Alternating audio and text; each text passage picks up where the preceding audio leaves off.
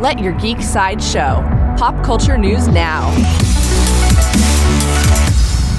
Hi, this is Andrew, and here are your pop culture headlines.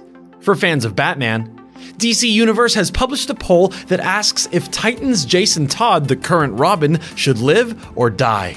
DC Comics asked fans to decide on Jason Todd's fate in the original comics too, and they voted to kill him, which eventually led to the creation of the Red Hood.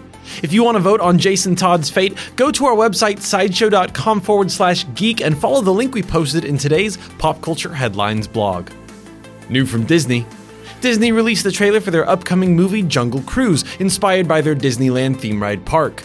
The movie follows the conman and riverboat captain Frank, played by Dwayne Johnson, and Lily, a scientist searching for a tree's magical cure, as they embark on a grand jungle journey. Disney's Jungle Cruise opens in theaters on July 24th, 2020. For fans of comics, Webtoons and the Jim Henson Company are teaming up to create an animated series based on the comic series Lore Olympus by Rachel Smith. The series follows what the Greek gods do in their personal lives through lies, gossip, parties, and forbidden love, and retells mythology's greatest stories in a way they've never been told before. There is no further news about the Lore Olympus animated series at this time. New from PlayStation. PlayStation is releasing Mortal Kombat 11 for free from October 11th to October 14th.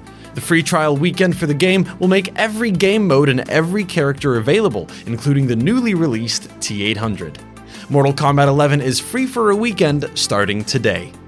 This has been your Pop Culture Headlines, presented by Sideshow, where pop culture is our culture. For more ad-free pop culture news and content, visit sideshow.com/geek.